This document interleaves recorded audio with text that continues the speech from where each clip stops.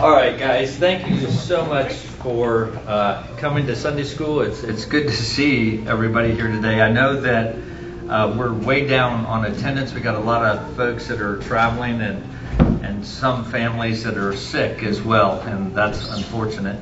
And so anyway, but I'm so glad for those of you that were able to make it to Sunday school today. Before we begin our time, though, of the actual class, I want to just give just a little bit of an introduction, if I could, just with a new semester, new Sunday school series that's going to be going on. I just want to give you a few thoughts. One of the things that, the primary thing that we do as a church is, according to our purpose statement, is to make disciples of Christ. And I hope that's not just a purpose statement, but what we actually do as a church. And of course, what does it mean to make a disciple? What is a disciple? How would you describe that to somebody who's not been in the church?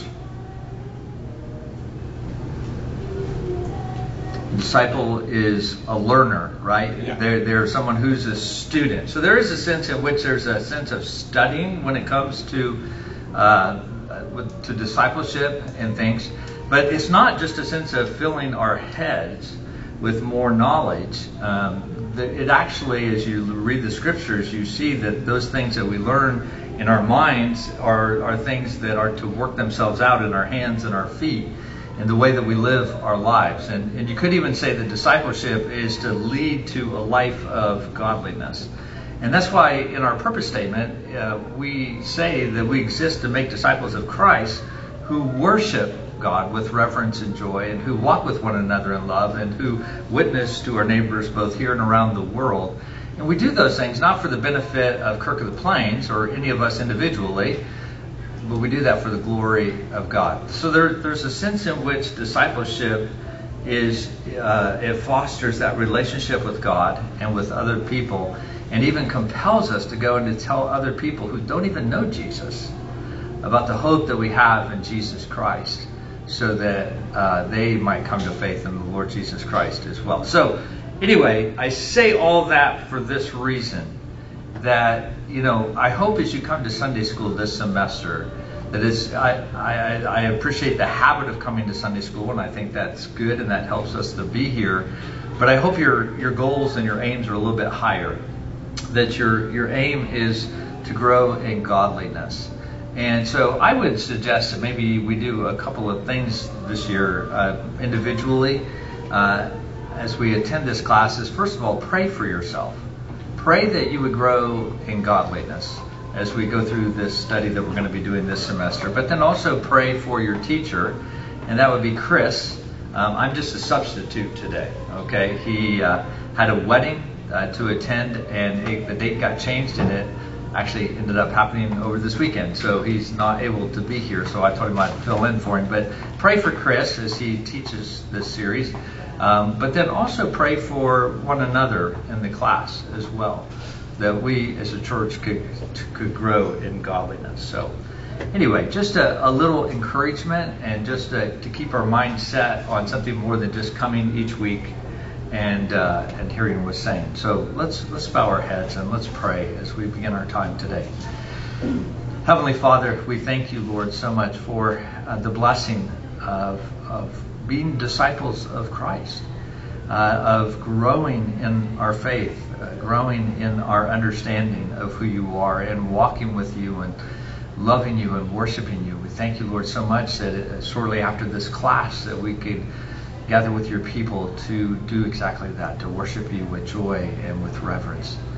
Oh Lord, we pray that you would cause us to grow, to love each other, and also, Lord, to know ourselves better as well, and who you are and what you have done and are doing in our lives. Oh God, we just thank you and pray this in your name. Amen. Well, as we think about the series that we're going to be doing for this semester, I just want to open by saying this, that in the church, we use biblical words to describe truths that God's revealed to us in his word. And for those of us who have grown up in the church, and I think everyone here this morning has grown up in the church, that's not really a problem. Because your whole life you've been around Christians, you've been around the church, you've heard words, and you understand what they mean, but you can only imagine what a challenge that is for someone who becomes a new believer in Jesus Christ, and everybody is talking and using all this religious lingo and stuff, and they're trying to figure out what is sanctification, and what does election mean, and predestination, and all that kind of stuff, and it could be very, very confusing. But even simple words, short words like sin can be a challenge. What do we mean when we talk about sin in the church? What is sin? Sin is disobedience to God's direction. Okay, it's disobedience to God's direction, to God's will. What about what's another? Mercy. Or no? We'll start out with something simpler. Grace. What is grace? Grace is not. I don't know. I tend to mix up grace and mercy. Okay. Yeah, they are sort of two sides of the same coin. I say not receiving the punishment that we deserve. Okay. Yeah, mercy is not receiving what you deserve. Okay, grace is the opposite of that. It's receiving what you don't deserve. And so, anyway, there's all these definitions that we use and these words that we use. But, and as a church, we need to be really good about discipling people and about explaining the words that we use in church. But, no matter how good a church does at this, there's always some words, I think, that we don't really necessarily explain. And one such word that I would suggest to you would be the word the heart. Now, it is interesting because the Bible talks a lot about the heart. A lot, which we're going to talk about in just a little bit. And you might be sitting there this morning and you might be thinking, well, Pastor Rick, how hard can it be to understand what the heart is? Well, let me just read to you a few phrases and how we as Americans use the word heart. And all these phrases will be familiar to you, but just to give you an idea of how diverse our usage can be. If you have a change of heart, what does that mean? Means you change your mind. Yeah, you change your mind. You think differently now than you did before. You might say, she gave me her heart, which means she loves me, right? Or you could say, she broke my heart, which means she no longer loves you, or, whatever it might be. But if your heart was in the right place, that meant that you messed up, and maybe very badly, but, you meant well. When our friends speak from the bottom of their hearts, they're sincere, they're telling the truth. When your children say, I crossed my heart, what they're trying to tell you is that, Dad, Mom, I'm telling the truth. At least this time. I'm crossing my heart. I just want you to know that. Sometimes we don't have the heart to tell someone the truth, we might say. Other phrases that we might use is if we take it to heart, that means we're taking it very seriously. We're listening well. Or if we know it by heart, that means we've memorized it or we remember it. If you have a heart of gold, that means you're kind, right? Or you're a good person, some people might say. If you have no heart, that means you're mean. If your team loses heart, they gave up. If they showed heart, that means they rallied at just the right time. And when you wear your heart on your sleeve, you're transparent. When you put your heart into it, that means you're very passionate about something. We also use phrases like the lion-hearted, which we mean that's a person who's courageous, or chicken-hearted, that's someone who's spineless. Sometimes we're cold-hearted, other times we're light-hearted. We work half-heartedly on Monday and wholeheartedly before we have a deadline that's due that we might be evaluated on. We can be callously hard-hearted or cowardly faint-hearted. Everyone important to you is dear to your heart. And everything important about you is secured in your heart of hearts. Now, that's a lot of different ways to use the word heart. And so as we look at that, we may think that the word heart is a very simple term, but I would suggest to you it may not be so easy to define. But the Bible tells us that we need to understand what we're talking about when it comes to the heart. When Christ asked the question in Matthew chapter 22, verse 37, he said, what is the greatest commandment? Or he was asked, what is the greatest commandment? His answer showed where our true spirituality begins. And his answer, if I could just give just the first part, is love the Lord your God with all your heart. Exactly. Let me read the whole verse. It says, and he said to him, you shall love the Lord your God with all your heart, with all your soul, and with all your mind. This is the first and greatest commandment. And the second is like it. You shall love your neighbor as yourself. On these two commandments depend all the law and the prophets. Now, if what Christ says is important, and I would suggest to you that since it says what is the greatest commandment, that it's of utmost importance, then we need to understand what we mean by the heart, so that we might have a greater clarity in obeying God and in loving Him. You see, the biblical definition of the heart is one that diverges from a lot of cultural understandings of the heart. It varies greatly from the Greek philosophy of the heart, and it very much the Bible's definition of the heart is very different than what we in the modern or postmodern philosophies believe. The word heart, as I said earlier, is used a lot of times in the Bible. It's just under 1,000 times is the word heart used in the Bible. And it's used more than any other word to describe the inner person. You know, if you think of a human being is made of that which is inside and that which is outside our bodies, then the heart is what describes the inner man, the inner person. And yet the word heart is often misunderstood by Christians.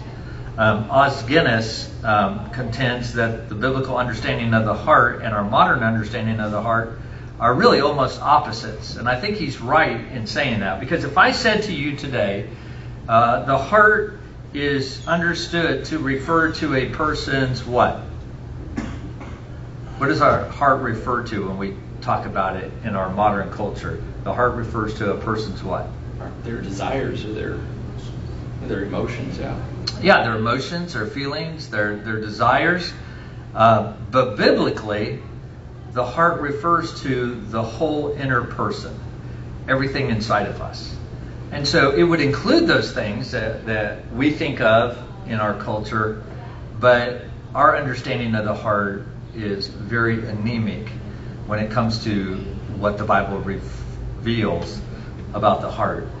And so, we want to look at that this semester, and we're actually looking at a biblical understanding of the heart, and we're actually using this book. I know it's hard to see for those of you that are in the back, but it's entitled With All Your Heart, and it's written by A. Craig Troxel. And I had the privilege of, I go to Twin Lakes every year, and they have a main speaker that comes and delivers addresses, and I'm the kind of person I like to sit in the front. I know I'm not very Presbyterian in that regards, but I like to sit right in front so there's nobody in front of me. And I think a lot of that is I just get easily distracted. So I need to not have anybody between me and the speaker. And the speaker for this year came and he sat down beside me, because the speaker always sits up front so he can slip up real quickly to talk. And so I was chatting with him, and I found out it was Craig Troxel. And he was coming to talk about the matters of the heart. And I told him, I said, I read your book. It's a great book. Anyway, and so I was really excited when Chris came across this book, and he asked if we could do this for our Sunday school class. And so we're going to be looking at this semester.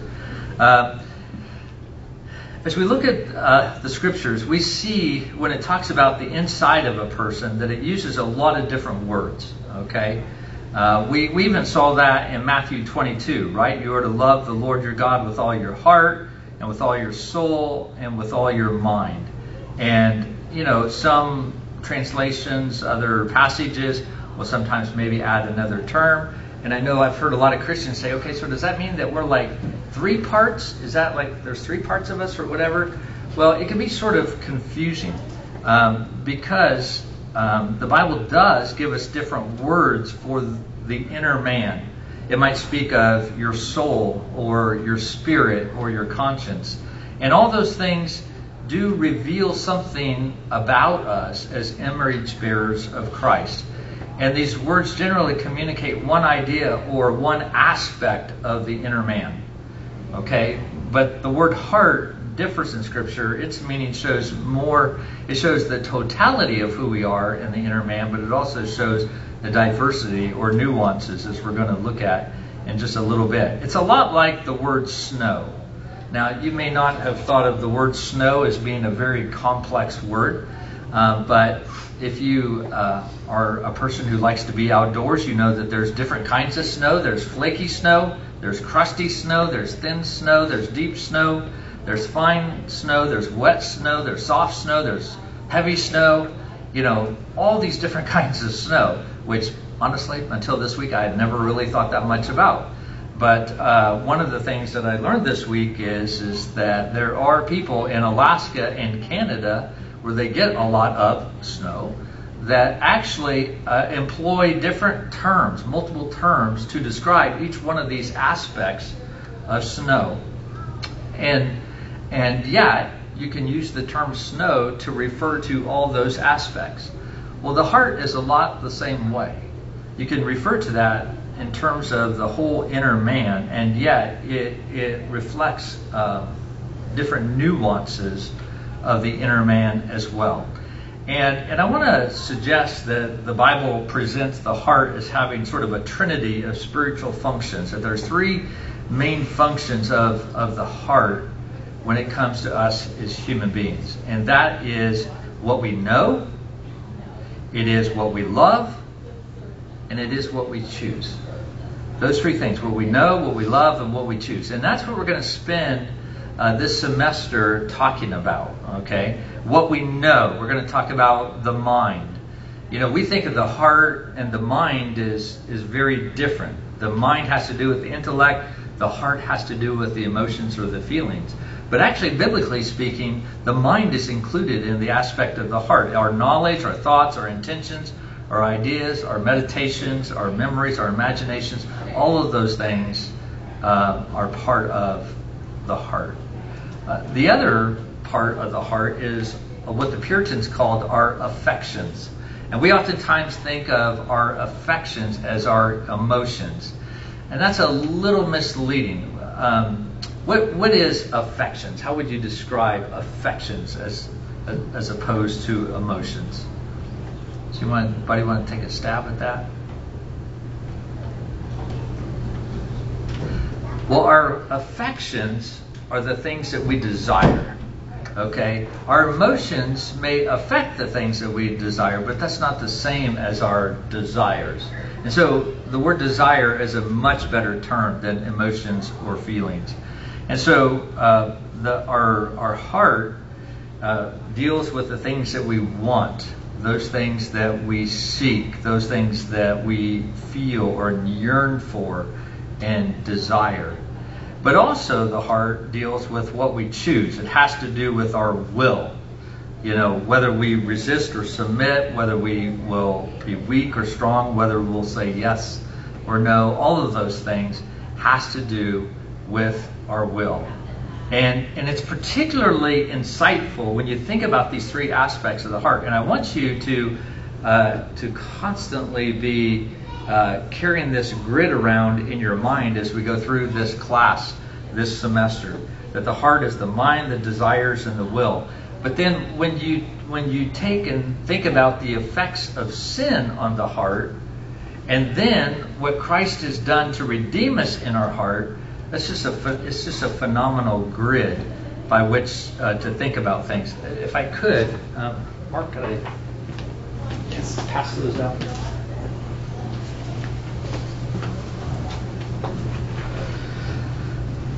When I made those handouts, I wasn't sure if I'd have enough, and then I just kept getting phone calls about families that were sick or traveling or whatever, and I realized, I'm going to have more than enough handouts today, but maybe we'll use some of them in the future. But if you look at this chart that's before you, this is just a wonderful outline of what we're going to be talking about this semester, okay? But if you look at the heart, you see you have the mind, what you know, the desires, what you love, and your will, what you choose. That's what makes up your heart. But we also know that when Adam and Eve sinned, right, then all of humanity was born in sin. So sin affects our hearts. And oftentimes we just use that term sin to just refer to, as Mark said earlier, any, want or transgression of the law of God or the will of God. And but yet, if you think about the different terms that the Bible uses for sin, you realize that sin begins to affect every part of your inner man. For example, sin, the idea of falling short of what you know, that affects the mind. That your iniquity, how sin takes and sin twists things and sin perverts things. And we experience that in our lives. There's, Paul talks about this in Romans, right? Where he says, I do what I don't want to do, right? I actually give into sin. Sin sort of perverts and it twists the desires of our hearts and those things that we love. And then you see the word transgression, which means to rebel against authority. And so you see sin seeking to affect our will and what you choose. And so it's pretty fascinating. But the beauty of, in Christ has redeemed us.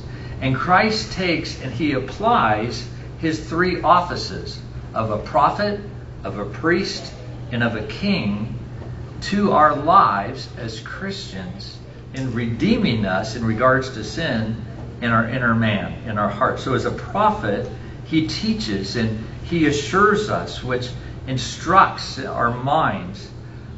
He's our priest, which redeems and renews our desires to love the things that we ought to love rather than the things that we ought not to love. He is the king that rules over our wills and subdues and strengthens us. And so actually what we're going to do, just to give you sort of an outline, this chart is sort of an outline in one sense, at least a partial outline of what we're going to be studying this semester. That what we're going to do is we're going to take each of these three aspects of the heart, the mind, the desires, and the will, and we're going to spend 3 weeks on each one of those. The first week we're going to take the mind and we're going to define and sort of prove to you that the mind is part of the heart.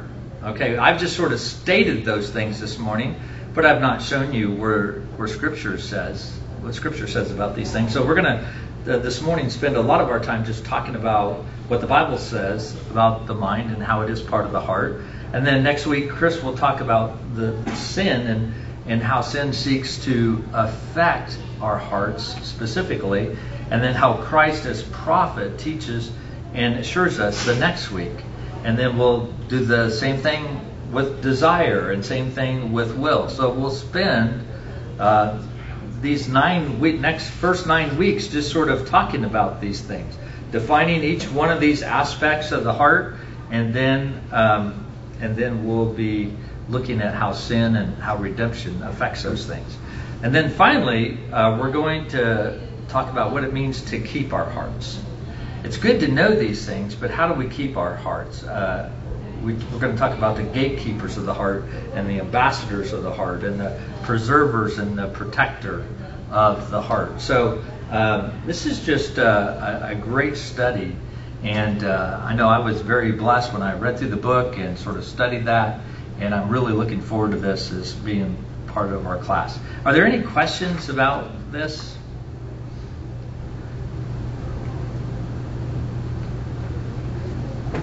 All right. Well, let's jump into it. The mind of your heart, okay? The idea of knowing. According to the Bible, if your heart does one thing, it thinks. Okay? And like I said, that's sort of countercultural because we think of it in terms of feelings. And even in the church, even Christians make reference to the heart as at the expense of knowledge. Now, I know we're Presbyterians, and we have a tendency to be a little bit more heady than maybe some other denominations. But it's not unusual to hear a Christian say something, and even Presbyterians sometimes I've heard say this. Having love for God in your heart is more important than having knowledge of God in your head. Having love for God in your heart, having those feelings, having those emotions. I mean, if you think about a lot of worship that goes on in the church today, there is a sense in which there is a leading of worship, but sometimes there's almost an overemphasis of trying to affect the feelings of the people, the worshipers that are before the Lord that day. Nothing wrong with including emotions and affections and desires in terms of worship. We ought to utilize the entire inner man and the outer man as well as we worship the Lord. But we have to be careful not to overemphasize that. So some Christians may even assume that thoughtful theological engagement is less desirable, if not less spiritual. That some people think that theology is less spiritual than everything else in the Christian life. As one person put it, they said warmth is to be favored over depth. And I think we see that a lot in the church. Okay, so as we think about the heart, it includes the things of the mind, our thinking and our planning and our ideas and our insights, our memories and imagination, our knowledge, even our ignorance, our wisdom and folly, our doubts and our conviction, all of these things. Now, as we think about the idea of the heart, it's interesting that when people think of thinking, as a modern thinker, we attribute that to the brain, but Scripture applies it to the heart. Now, this is where we're going to get into some scriptures. You know, this is a joy I get. I get to give you all the introductory stuff and sort of lay the foundation. Now we get to get into the good stuff, okay? Open your Bibles, if you would, to Psalm 139. Psalm 139. And would someone read that very loudly, please, so everyone can hear?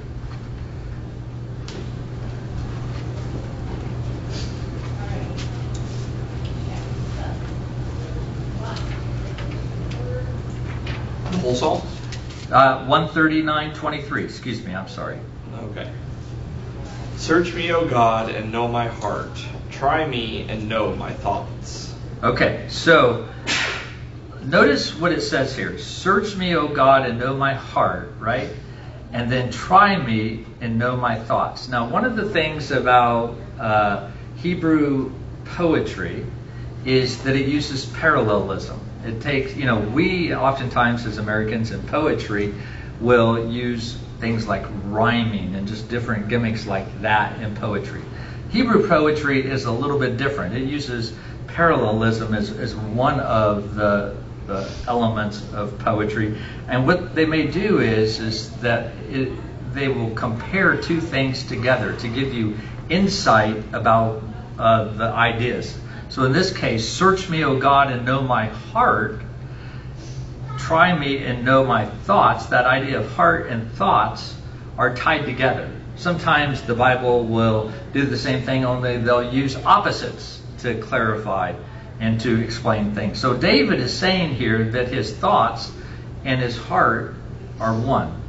Proverbs 3, 5, and 6. Can anybody quote that for me? Or it's not 6, just 5, the first part. Trust the Lord with all your heart, and do not lean on your own understanding. Thank you.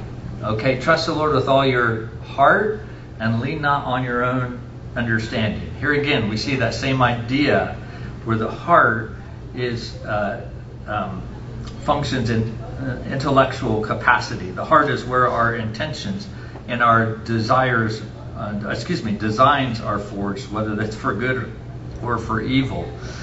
Genesis chapter 6 and verse 5. Genesis 6 and verse 5. Somebody read that?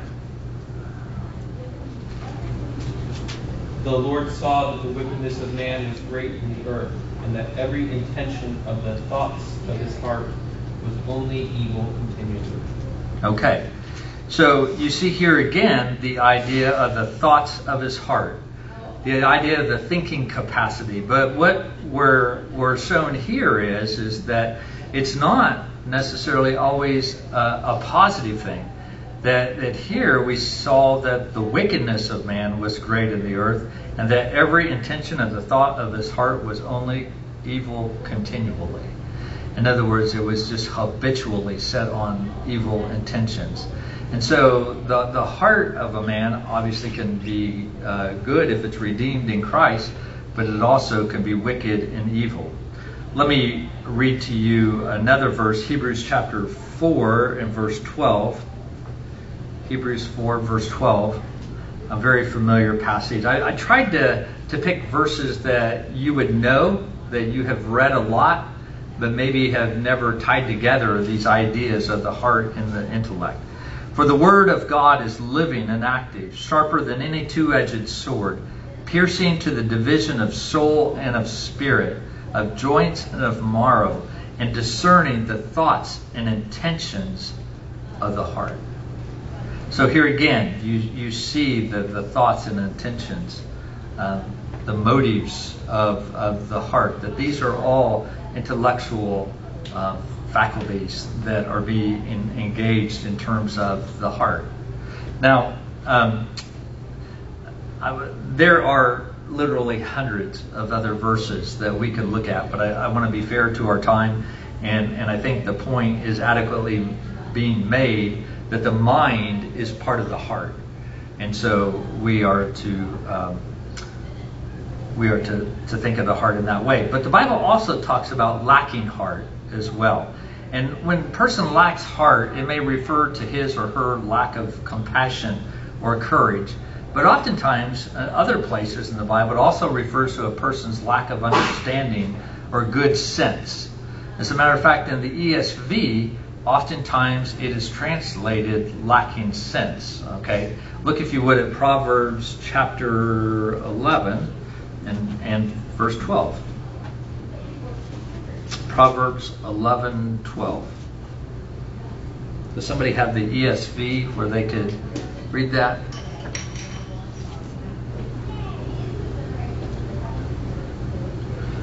Whoever belittles his neighbor lacks sense, but a man of understanding remains silent. So whoever belittles his neighbor, that word lacks sense is actually the Hebrew for the word heart. Whoever belittles his neighbor lacks heart, but a man of understanding remains silent. You see, it's a general rule of thumb. I won't say it's true in every single case, okay? But as a general rule of thumb, in the book of Proverbs at least, whenever you encounter the phrase lacks sense in the ESV, or has no sense in the NIV, or in the King James, void of understanding or wanteth understanding, or if you're a New American Standard guy or gal, lacks understanding or lacks sense, any time that that's used, usually that translation is a literal phrase. It comes from the literal phrase lacks heart. And so you see that idea of understanding and heart. For example, in Proverbs chapter 6, verse 32, he who commits adultery lacks sense. He who does it destroys himself. Okay? It's not just that he lacks sense in terms of his intellect, but that actually it's a reference to the lacking of heart.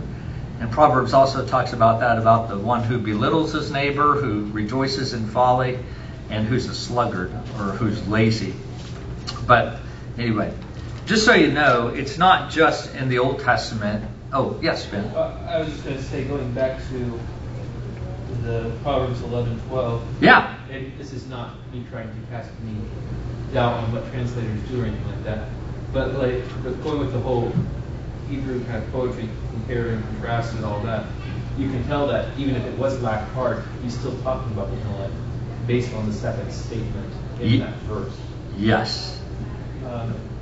Talking about the man of understanding? Yes. Yeah. That's what he's lacking, is understanding, that knowledge. Yes, exactly. That's a very good observation. That so you still see that sense of the intellect. Well, just so you know, it's not just in the book of Proverbs, because we have looked mostly at Proverbs. Turn over to Daniel chapter 2. Daniel 2 and verse 30.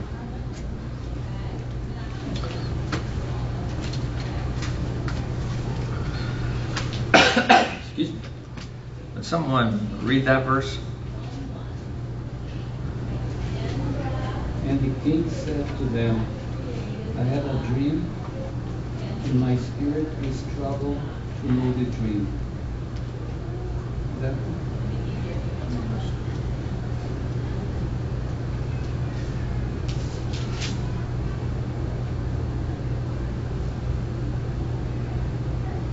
Yeah, it's sort of a complicated, excuse me. It says, but as for me, this mystery has been revealed to me, not because of any wisdom that I have more than all the living, but in order that the interpretation may be made known to the king, and that you may know the thoughts of your mind. This is actually Daniel speaking to the king. And he says that you may know the thoughts of your mind. That word mind actually is the word for heart. One other verse, if I might read very quickly. Ephesians chapter 1. Ephesians 1 verse 17. This is Paul's prayer. He's sort of in the middle of his prayer for the church. Here again, another very familiar verse. That the God of our Lord Jesus Christ, the Father of glory, may give you the spirit of wisdom and of revelation and the knowledge of him, having the eyes of your heart enlightened, that you may know what is the hope to which he has called you, what are the riches of his glorious inheritance in the saints. In other words, he's wanting us to understand the truth of what we have received in the Christian faith. He wants the eyes of your hearts enlightened. Now, what does that mean, the eyes of your heart enlightened? How might you describe that to someone who was new to the Word of God and didn't quite understand? Maybe they were new to the Christian faith.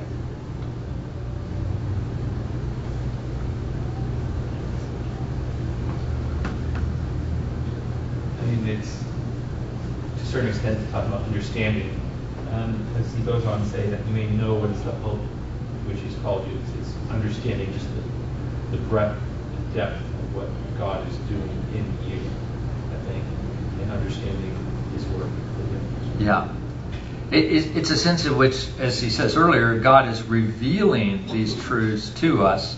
He's giving us this knowledge of him. So all of this is an intellectual, our intellectual faculties are being exercised as God gives us this revelation, this information. We are processing that, we are assimilating that, we are seeking to understand that our minds might be enlightened, or as he says here, our hearts.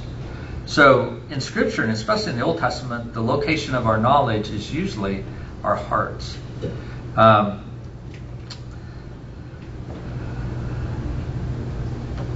So there's different faculties, different functions that our hearts have that we as Christians ought to be utilizing. Let me read some verses for you. Psalm 19 verse 14. Psalm 19:14. Let the words of my mouth and the meditation of my heart be acceptable in your sight, O Lord, my rock and my redeemer. You'll hear pastors say that, as they are maybe praying for their sermon. Let the words of my mouth and the meditations of my heart, this reflecting, right? Meditating is sort of, processing in your mind over and over and over those things that you already know. We've likened it to a cow chewing its cud, right? And they just do that over and over. Psalm 49:3. Someone read Psalm 49:3.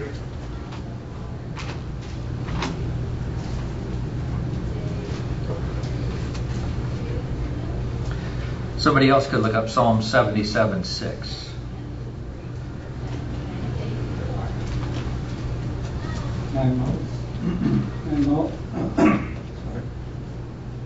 My mouth shall speak wisdom, the meditation of my heart shall be understanding. Okay, so the psalmist is talking about here again about his mouth speaking wisdom, but more importantly, the meditation of my heart shall be understanding. It's meditating on those things to understand those. And then Psalm 77:6. I said, let me remember my song in the night. Let me meditate in my heart. Then my spirit made a diligent search. Okay. Here again, we have the meditation of the heart. So one goal in acquiring and reflecting on knowledge is to obtain wisdom, right? How might we describe wisdom? Is wisdom just gaining more knowledge, getting smarter?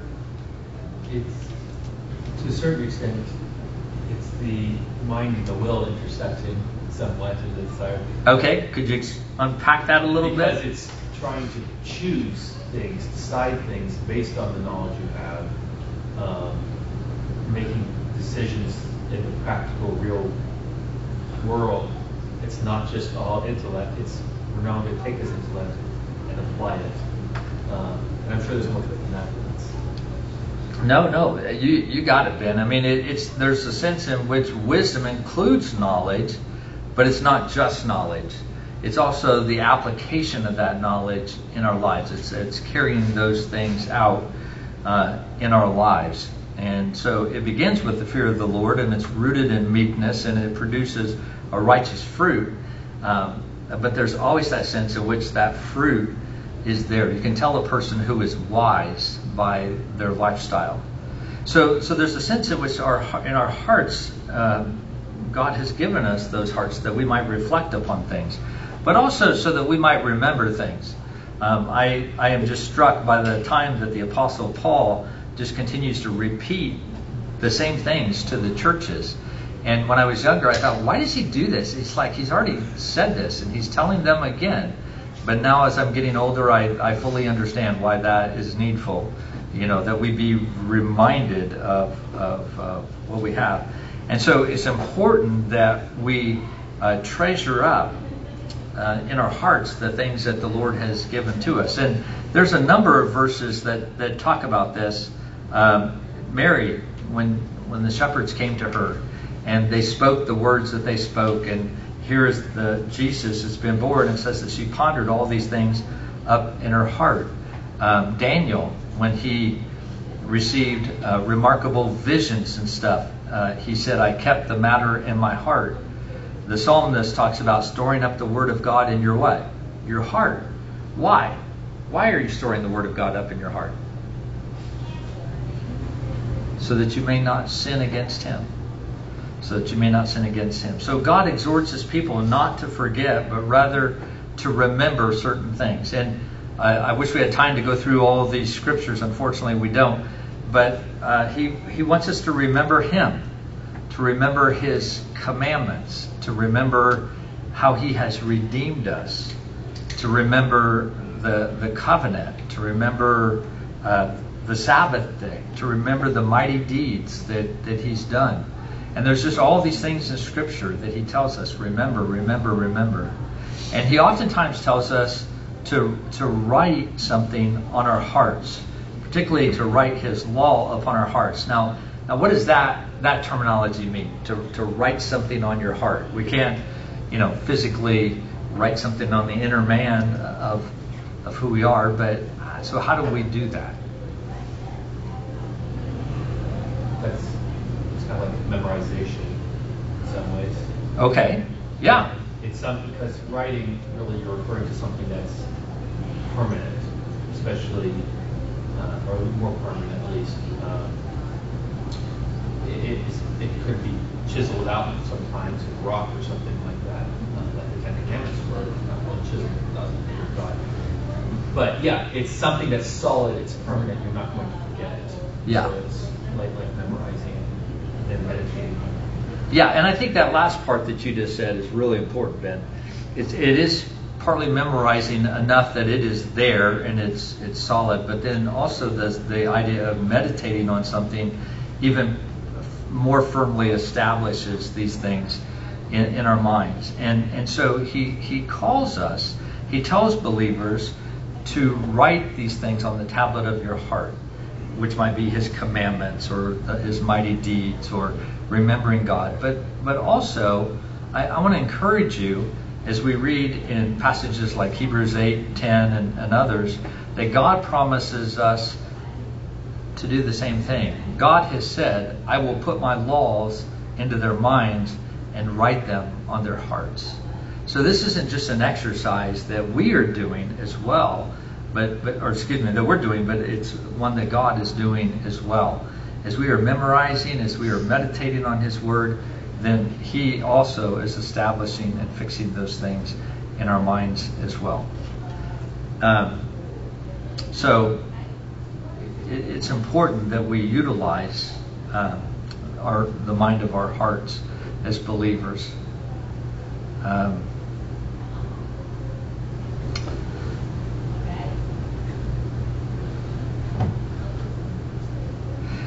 Let me just close, if I could, by just reminding you of one thing. There's more to the heart than just the mind. This morning, that's what we're focusing on, is the mind. But our thinking is related to all of the other chambers of the heart. So the mind is affected by the desires, which is affected by the will. Our desires and our will significantly influence our mind, just as our thinking affects our desires and our will. God shaped our hearts in such a way that our thinking functions properly only if our desires and our wills are right with God. And so our heart tends to track with what we love most, and then the mind sort of moves us in a willful direction. It's usually intent on a particular errand. Let me read Romans 8:5. Turn to Romans 8:5. And Paul refers to this. He says, For those who live according to the flesh set their minds on the things of the flesh. Right? But those who live according to the Spirit set their minds on the things of the Spirit. You know, as you think about your own Christian life, you may have found that a struggle sometimes. And you think, you know, well, why do I struggle so much to obey the Lord or to set my minds on the things of the Spirit? And it may be that we've not set the totality of our hearts upon God. Maybe we have verses in our minds and maybe we've thought these things, but maybe our hearts, the love of our hearts, has not been affected by that or informed by that. And that's why Paul tells believers, set your minds on things that are above, not on things that are on earth. Here again, he's talking about the trajectory of our heart. And so in the coming weeks, I want us to think about this paradigm that we have laid out today, and also just to encourage you to think about these things in terms of your own life and your own heart. Today, I had the opportunity to sort of lay the foundation and sort of share with you just in terms of the mind. But as we get into, you know, how sin affects our hearts and how Christ has redeemed us in this, you're going to begin to see a very practical application of these things that we've talked about today. And so I want to encourage you that you know, as we look at this, that this will be something that is meant not just to feed your minds, but also to feed your whole inner person as well, and that will be lived out in godliness. And especially as we live in a day and a time where the temptation is to think more in terms of the feelings when it comes to the heart as I said before, as Presbyterians, we can sometimes be accused of, we think only of the mind, of the heart. And we must not neglect that, but we also must not retreat into the mind of the heart only as well. And that's why we'll have an opportunity to look at all the aspects of the heart as we go through this study. Are there any questions? Or yes, Ben? I mean, basically tagging along with what you're saying, I really love this chart. I hadn't really thought of things exactly this way before. But one of the wonderful things about Christ is that sin has affected us in all these different ways and more. And yet, he is a multifaceted Savior, and his salvation covers over all of those things. Yes. There is nothing that he is incapable of redeeming in us. There's no sin, there's no desire, there's no conflict in the will. He can break through in any of that and change all that for his glory, for our good and his glory. Yes. And that is important to remember, that our hearts have been affected by sin, and they've been affected by sin completely. And I don't mean in the sense that how do I want to say this? It's affected every aspect of our lives, of our hearts, has been affected by sin. Okay, maybe not as corruptly as it could, and stuff, but it has affected all of us. But when Christ saves us, he doesn't just come in and try to sort of like restore little bits and pieces back to what they were. He gives us a whole new heart, because our heart was a heart of stone, and he now once again gives us a heart of flesh. He resets that to what it was when he created us before sin entered the world, and he is continuing to show his redemptive work in our lives. So it's great. It's great fodder to as we come to worship the Lord and to rejoice in him in the work that he has done in us. So, any other questions or comments? Or okay, well, I'm looking forward to this class, and like I said, not only pray for yourself, your fellow students, pray for Chris as he teaches this class, that the Lord would give him wisdom and insight as he shares these things. And we hope to see you next Sunday at 9:30. Let's pray.